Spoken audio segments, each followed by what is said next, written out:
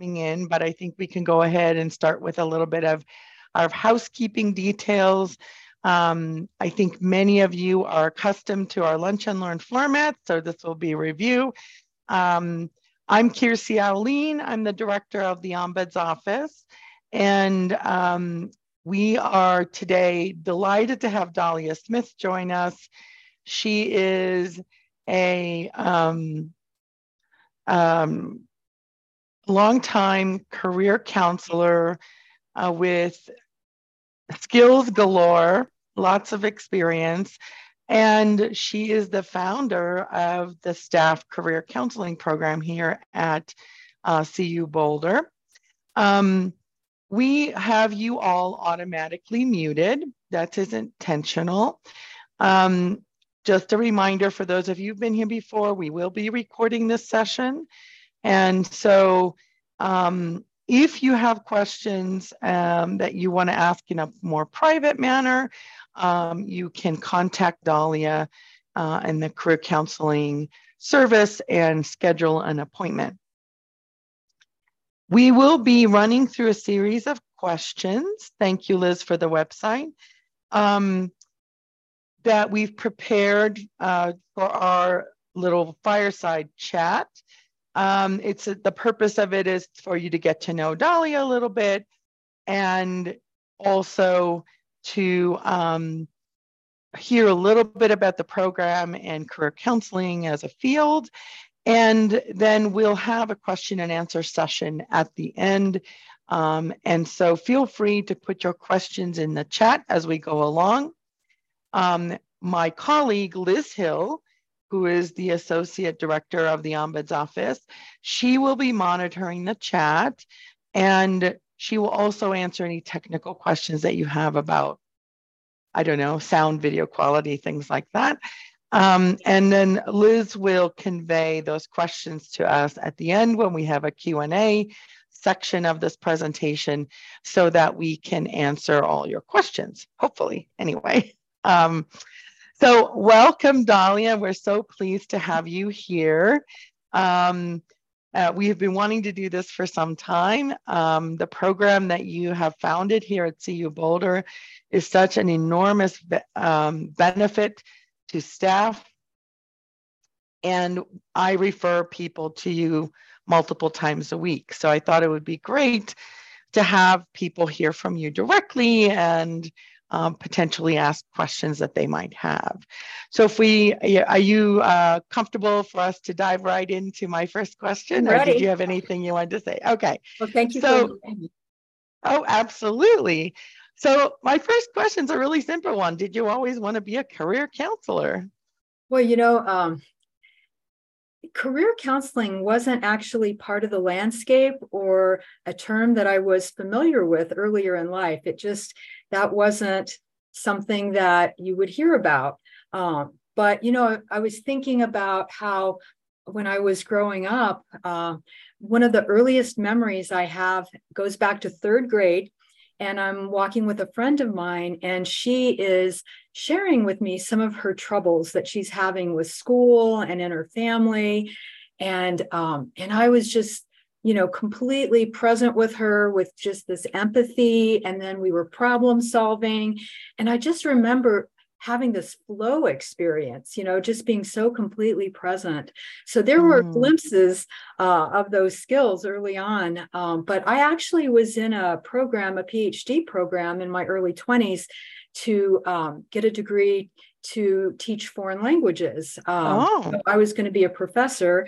But after about a year, I dropped out because I realized that the kind of impact that I wanted to have on people's lives wasn't going to happen with that particular path. So gotcha. it just wasn't until my later 20s that I figured out that I wanted to be a counselor. And so I went and I got a master's degree in social work. Oh, wow. So if you were to give, think back to your 18-year-old self, to give your 18-year-old self advice, what would it be? Well, Kiersey, where is that time machine? I would really like a chance to do that, because what I'd like to do is be able to reassure her that she was just a worried teenager trying to figure out, her life plan. And I'd like to tell her it's okay. You can just relax and try to enjoy being a teenager to the degree that you can when you're a teenager. I was actually a first gen college student, and the only person in my family to get a college degree. So I really felt like I was pretty much on my own to figure out, what to do. So yeah, I wish I could go back and tell her it's going to be okay. There's going to be twists and turns, and it's all going to work out. Oh, that's wonderful. I love it. So you mentioned your first gen, and, doing career counseling is based on, oh, thanks, Liz. She said just great advice. Based on, you have to have an advanced degree to be a career counselor, and you're probably often working with people that have college degrees. So how would your parents describe what you do? I think my scholastic endeavors and my employment path, they were always sort of a mystery to my parents. My parents were very working class. My dad had a high school diploma and he worked for the government. And my mother had a GED, which she got later in life when she was in her 40s, and she worked in a factory. So they didn't know much about like the world of academia or, anything really about higher ed. So I really felt like I was pretty much on my own. But I think now if they could describe what I do, they would probably say something like, she helps others have a say to find their way. Oh, I love that. Yeah, that's great. I love that. So what would you say is the most important lesson you've learned over your career? Looking back, I'd say that alignment with your values is really key, because it just almost always wins out. And when you're in situations that don't align, that it's hard to stay long-term in those situations. So that's really very important. And that's why I love doing the work I do. It's to help people to get in alignment if they're not feeling that. And I guess I'd like to throw in a life lesson here too. Sure. When I was in my early 20s, there was a death in my family that really changed my whole life. And what it did, and I think the pandemic really brought this out for so many people too, is just this realization that our time here is really limited. And recently I've been reading that it's for the person who lives to about 80 in the US, it's about 4,000 weeks. I mean, 4,000 weeks, that's not much. That doesn't seem like a lot. So it's like, you don't want to squander your precious time, in life. Yeah, I love that. So what would you say is the best compliment you've ever gotten about your work? Sounds like you get pretty deep with people. I love your questions. You're great. When a client says to me that the work that we're doing or that we've done has had a positive impact, that just brings such meaning to me. It's like the big bonus. It's a real dopamine hit. Yeah. I love that. Yeah, that's true for me too. In the Ombuds Office, sometimes people circle back to us and tell us the impact that we've had, and that's really just a joyful experience.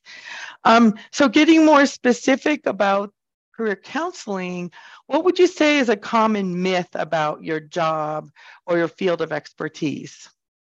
There's a few out there.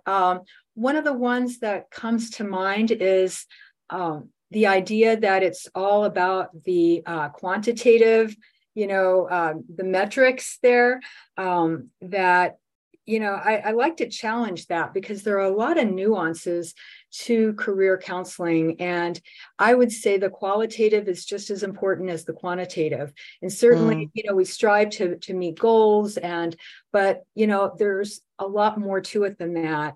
And I guess the other one that I'd like to mention is this idea that people have to figure out that one passion, that's going to sort of unlock everything. And I just don't see that that's true for most people, that a lot of different kinds of contributions we can make over the course of our lives. And so I think people end up feeling a lot of pressure and stress when they think they're supposed to figure out what that one passion is, and that they'll never feel like stress about work again if they can figure it out. I think there was a book that had a title, something like that, never work a day in your life. Right. Yeah. I remember that title. I don't think I read the book, but yeah. So anyway, those are two myths. Yeah, that would definitely be true for me. I've had 3 passions so far. French literature was the first one, then psychotherapy, and now being an ombuds. So definitely things change. In fact, I never knew about ombuds. I didn't know that thing existed before I saw a job ad for it. And I thought, oh, that's perfect. So let me get a little more specific to what you do here. So I want to let everyone know that these incredibly valuable services that Dahlia offers are actually free of charge to staff. Dahlia, recently I spoke with someone who is an alumna from my alma mater, and she was seeking the kinds of services on the open market that you provide, and she was quoted $12,000 for a complete course of career counseling. So I just want you all to know, this is really a valuable, even monetarily valuable service, besides all the interpersonal benefits that you bring, Dahlia, and the ability for people to focus on their values and have a values-based conversation about what they want to do. So if someone's coming to you for their very first session, what does that look like? What can people expect? Okay. Well, first, thanks for mentioning that about how much they would pay outside of CU for a session, for a package of sessions. It's really, unreal. People are charging $130 to $150 an hour, and not thinking twice about that. So it is a really valuable service or benefit that CU offers the faculty and staff. So what an initial session looks like is I consider it an intake session. And what I like to do is learn as much as I can about the client. And so I'll ask about their educational background, their work history. I like to also learn about their family history in terms of, their work history in the family.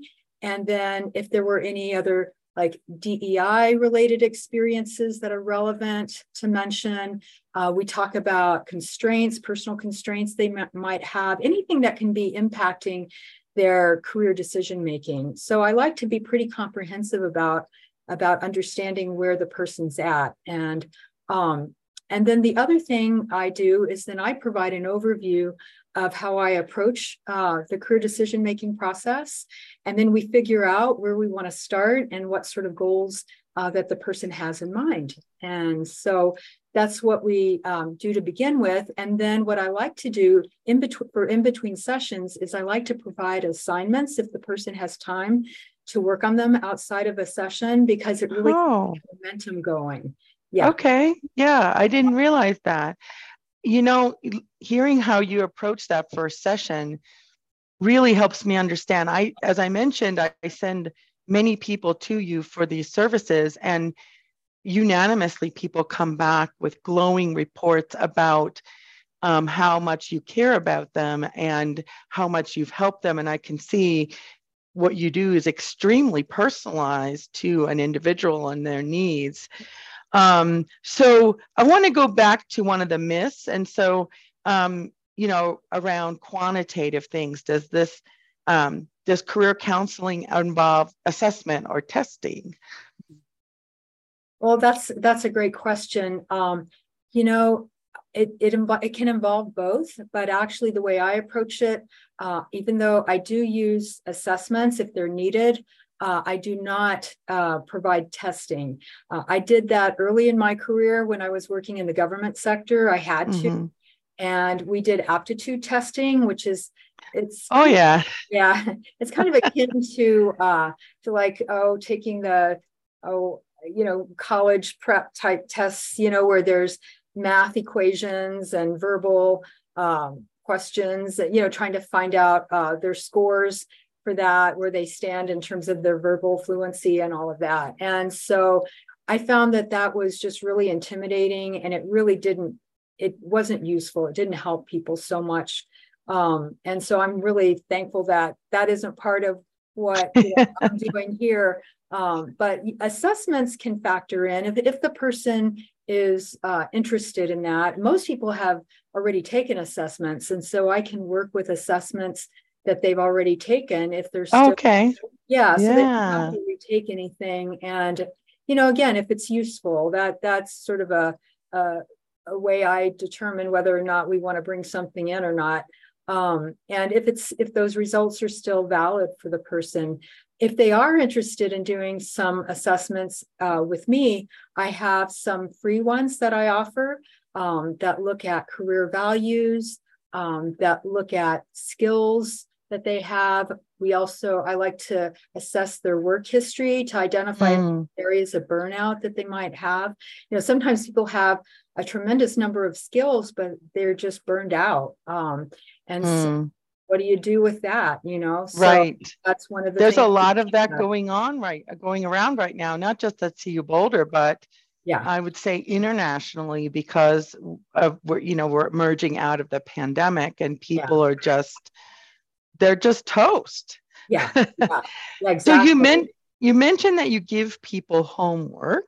So I'm wondering, not just in terms of the homework, but also when they come to a career counseling session, what do people need to be prepared to do? Well, I'd say there's two things that are very important. And one is have an open mind. Okay. Yeah. And the other is to just be willing to push their comfort zone. That sometimes people, they kind of gotten comfortable where they're at, and there some of the things that I might suggest, actions that we, as part of their plan, might feel like it's a bit uncomfortable. Sure. Zone is really important, and it's a process of stretching and growing. Exactly. It sounds like, okay. For example, getting out and talking to people that you don't know to learn more about a particular career path, or learning more about a department on campus. That might not be something you normally would just go do on your own, but people feel more accountability when we're working together. So it helps motivate them. And then I also coach them through that process too. Oh, well, as a dyed-in-the-wool introvert, I love that you coach people in that, because that kind of networking, I find it really uncomfortable. So I would love to have tips around that if I were looking at a career change, which I'm not. I love what I do. So maybe we'll move into tips. Do you have some tips that you'd like to share for people who are looking for a new job? Oh, definitely. So I think one tip that I want to emphasize is having the person be open to leveraging their employer and their experience, as well as their knowledge and their network, because most jobs are not found through just replying to, postings, to job ads.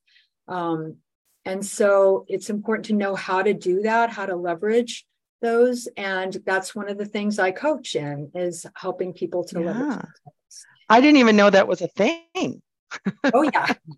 Wow. So, and then a second tip I have is that you have to be more than just a name on a pretty resume. A lot of people put so much emphasis on their application materials, and I think that's important. But it's having those contacts internally is really critical. Not that those contacts are going to get you the job. That's where a lot of people get confused. Those internal contacts to a department or an organization or a company are there to help you be known. You're more than just that information on the resume. And so that can often help people get their foot in the door for an interview. And so you still have to interview well. You still have to be able to have the credentials and articulate, your abilities with those credentials. So, and again, I help coach through all of that. And so that's the second tip. And then let's see, the third tip I would have would be to, let me think here what that would be. It would really be, let's see. I guess really understanding where the overlap is between your credentials and experience and who you are and what the employer's looking for. It's like that Venn diagram, that overlap there. Yeah. So understanding that really clearly and being able to articulate that is important, whether you're networking, whether you're actually being interviewed. So all along the way. So again, that's another area that I can coach people through. Oh, I love that. Yeah. And particularly, I would say, the research shows that women, when they apply for positions, will only consider positions that they have all the qualifications, whereas men apply for positions where they're aspirational. They have that Venn diagram overlap, but there are things that they're not competent in yet. So I love that you walk people through that process, and it really sounds like something that would help level the playing field for a lot of people who are applying. Yeah. So Liz, I want to check and see if people have questions at this point. What are you seeing anything? I did have one come directly to me. I'm not sure if it's been fully answered. But maybe if there's still gaps in the information or other questions, people can start putting them in now. And they confirmed it's been answered. So thanks, Dahlia. Okay, great. Okay, fantastic. How do you sign up? Great question. We didn't cover that, Dahlia. Yeah. It's easy. It's really easy. All you have to do is send me an email at dahlia.smith@colorado.edu. And it's Dahlia like the flower, Dahlia, and then plain old Smith.Smith@Colorado. So yeah, and then I'll get you in the calendar. It's pretty easy. That's great. And thanks for sharing that link again, Liz. And I have to say that, people come back with rave reviews about their work with Dahlia. So can you assist a family member if a CU employee comes with them? No, unfortunately, I'm not able to do that. I have to really limit, since I'm the only person here to work with staff, really have to limit it right now to just working with staff. Yeah, so you've got some kudos from Blazy saying that she would not be where she is today if it weren't for your help. Carrie, I do want to mention to you that anyone who is a CU Boulder grad or a buff, meaning you've matriculated, you've completed some of your education at CU Boulder, can for the entire life access the counseling center that's in student affairs for, I don't know if that helps in this situation, but that's available. This is specifically for staff. So Dahlia proposed and created this program where, that we are now enjoying. Okay, Amanda's got a question about, can you help people transition into a retirement job, like a part-time or remote situation? She says she's not that close to that yet, but still. Absolutely. Yeah. And helping people to understand if they're on para, I've got some rudimentary knowledge of that, so to help them navigate that, because sometimes you can, if you end up retiring with para, then it really frees up the ability to have more choice once you're in that retirement job. So, and you can come back to CU and work a certain number of hours too if you want to stay on. Yeah. I, as an ombuds, work with people who are not at retirement yet, but they are really unhappy in their positions. And we talk about, you know, first of all, I send them to Dahlia. But we talk about how can you bridge yourself to late mid-career, from late mid-career to retirement. Is there a way to do that and not stay in a position that is causing you, you know, endless grief and difficulty? So I think that there are more options available to people generally than what people think. And I've sent people to Dahlia who have explored that. Do you want to say something about that, Dahlia? Yeah, because part of my background, I'm also a licensed therapist in Colorado. And so one of the things that happens is when people are really stressed, it's like their window of being able to see options just really narrows. And so one of the things that I help with is being able to step, you know, beyond that and to kind of get beyond sort of that neural pathway that they're stuck in, you know, that groove of stress, and to be able to start to see some other possibilities. And Dahlia, there is a request to maybe point out some of the great resources you have on that website. So I've been putting the link, but I don't know if anyone's looked. Yeah. You might want to highlight a few of the. Love to talk about so there's Liz has put the link in to the Staff Career Development Program page on the HR website. And so on that, there's information about the Staff Career Development Program. But if you scroll down, there's actually 7 videos that I put together. And that happened when we had to come home to work, you know, in our home offices because of the pandemic. And prior to that, I'd been going around the campus and doing different workshops. So what I did was I consolidated a lot of that information. And there's 2 videos that are on career exploration related topics. And then there's 5 that are on job search related topics. And there's accompanying documents and tools and exercises to do that relate to the videos.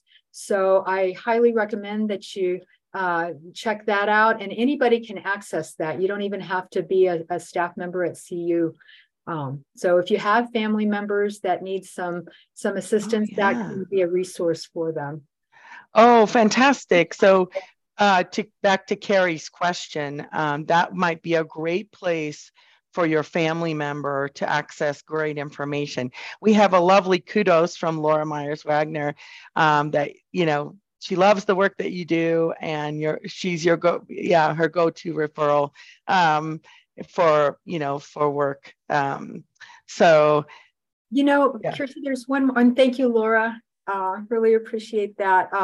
There's another resource I'd like to mention. It's the Colorado Career Development Association, and that's for people who don't have access because they're not a member of CU Boulder, you know, staff, but they do have Find a Counselor on there, and they have a bunch of career counselors listed in the Denver metro area. So it's the Colorado Career Development Association. Fantastic. We've had some fabulous questions. We're almost at time here at 12:29. Does anyone else want to slip in a question, you know, in this last minute of our lunch and learn? Oh, thanks, Liz. Liz posted the link to the Colorado Career Development organization. Yeah. All right, going once, going twice. Well, thanks everyone. What, Liz? Oh, we've got a lot of thanks coming in. Oh, well, Liz put a feedback survey link in the chat.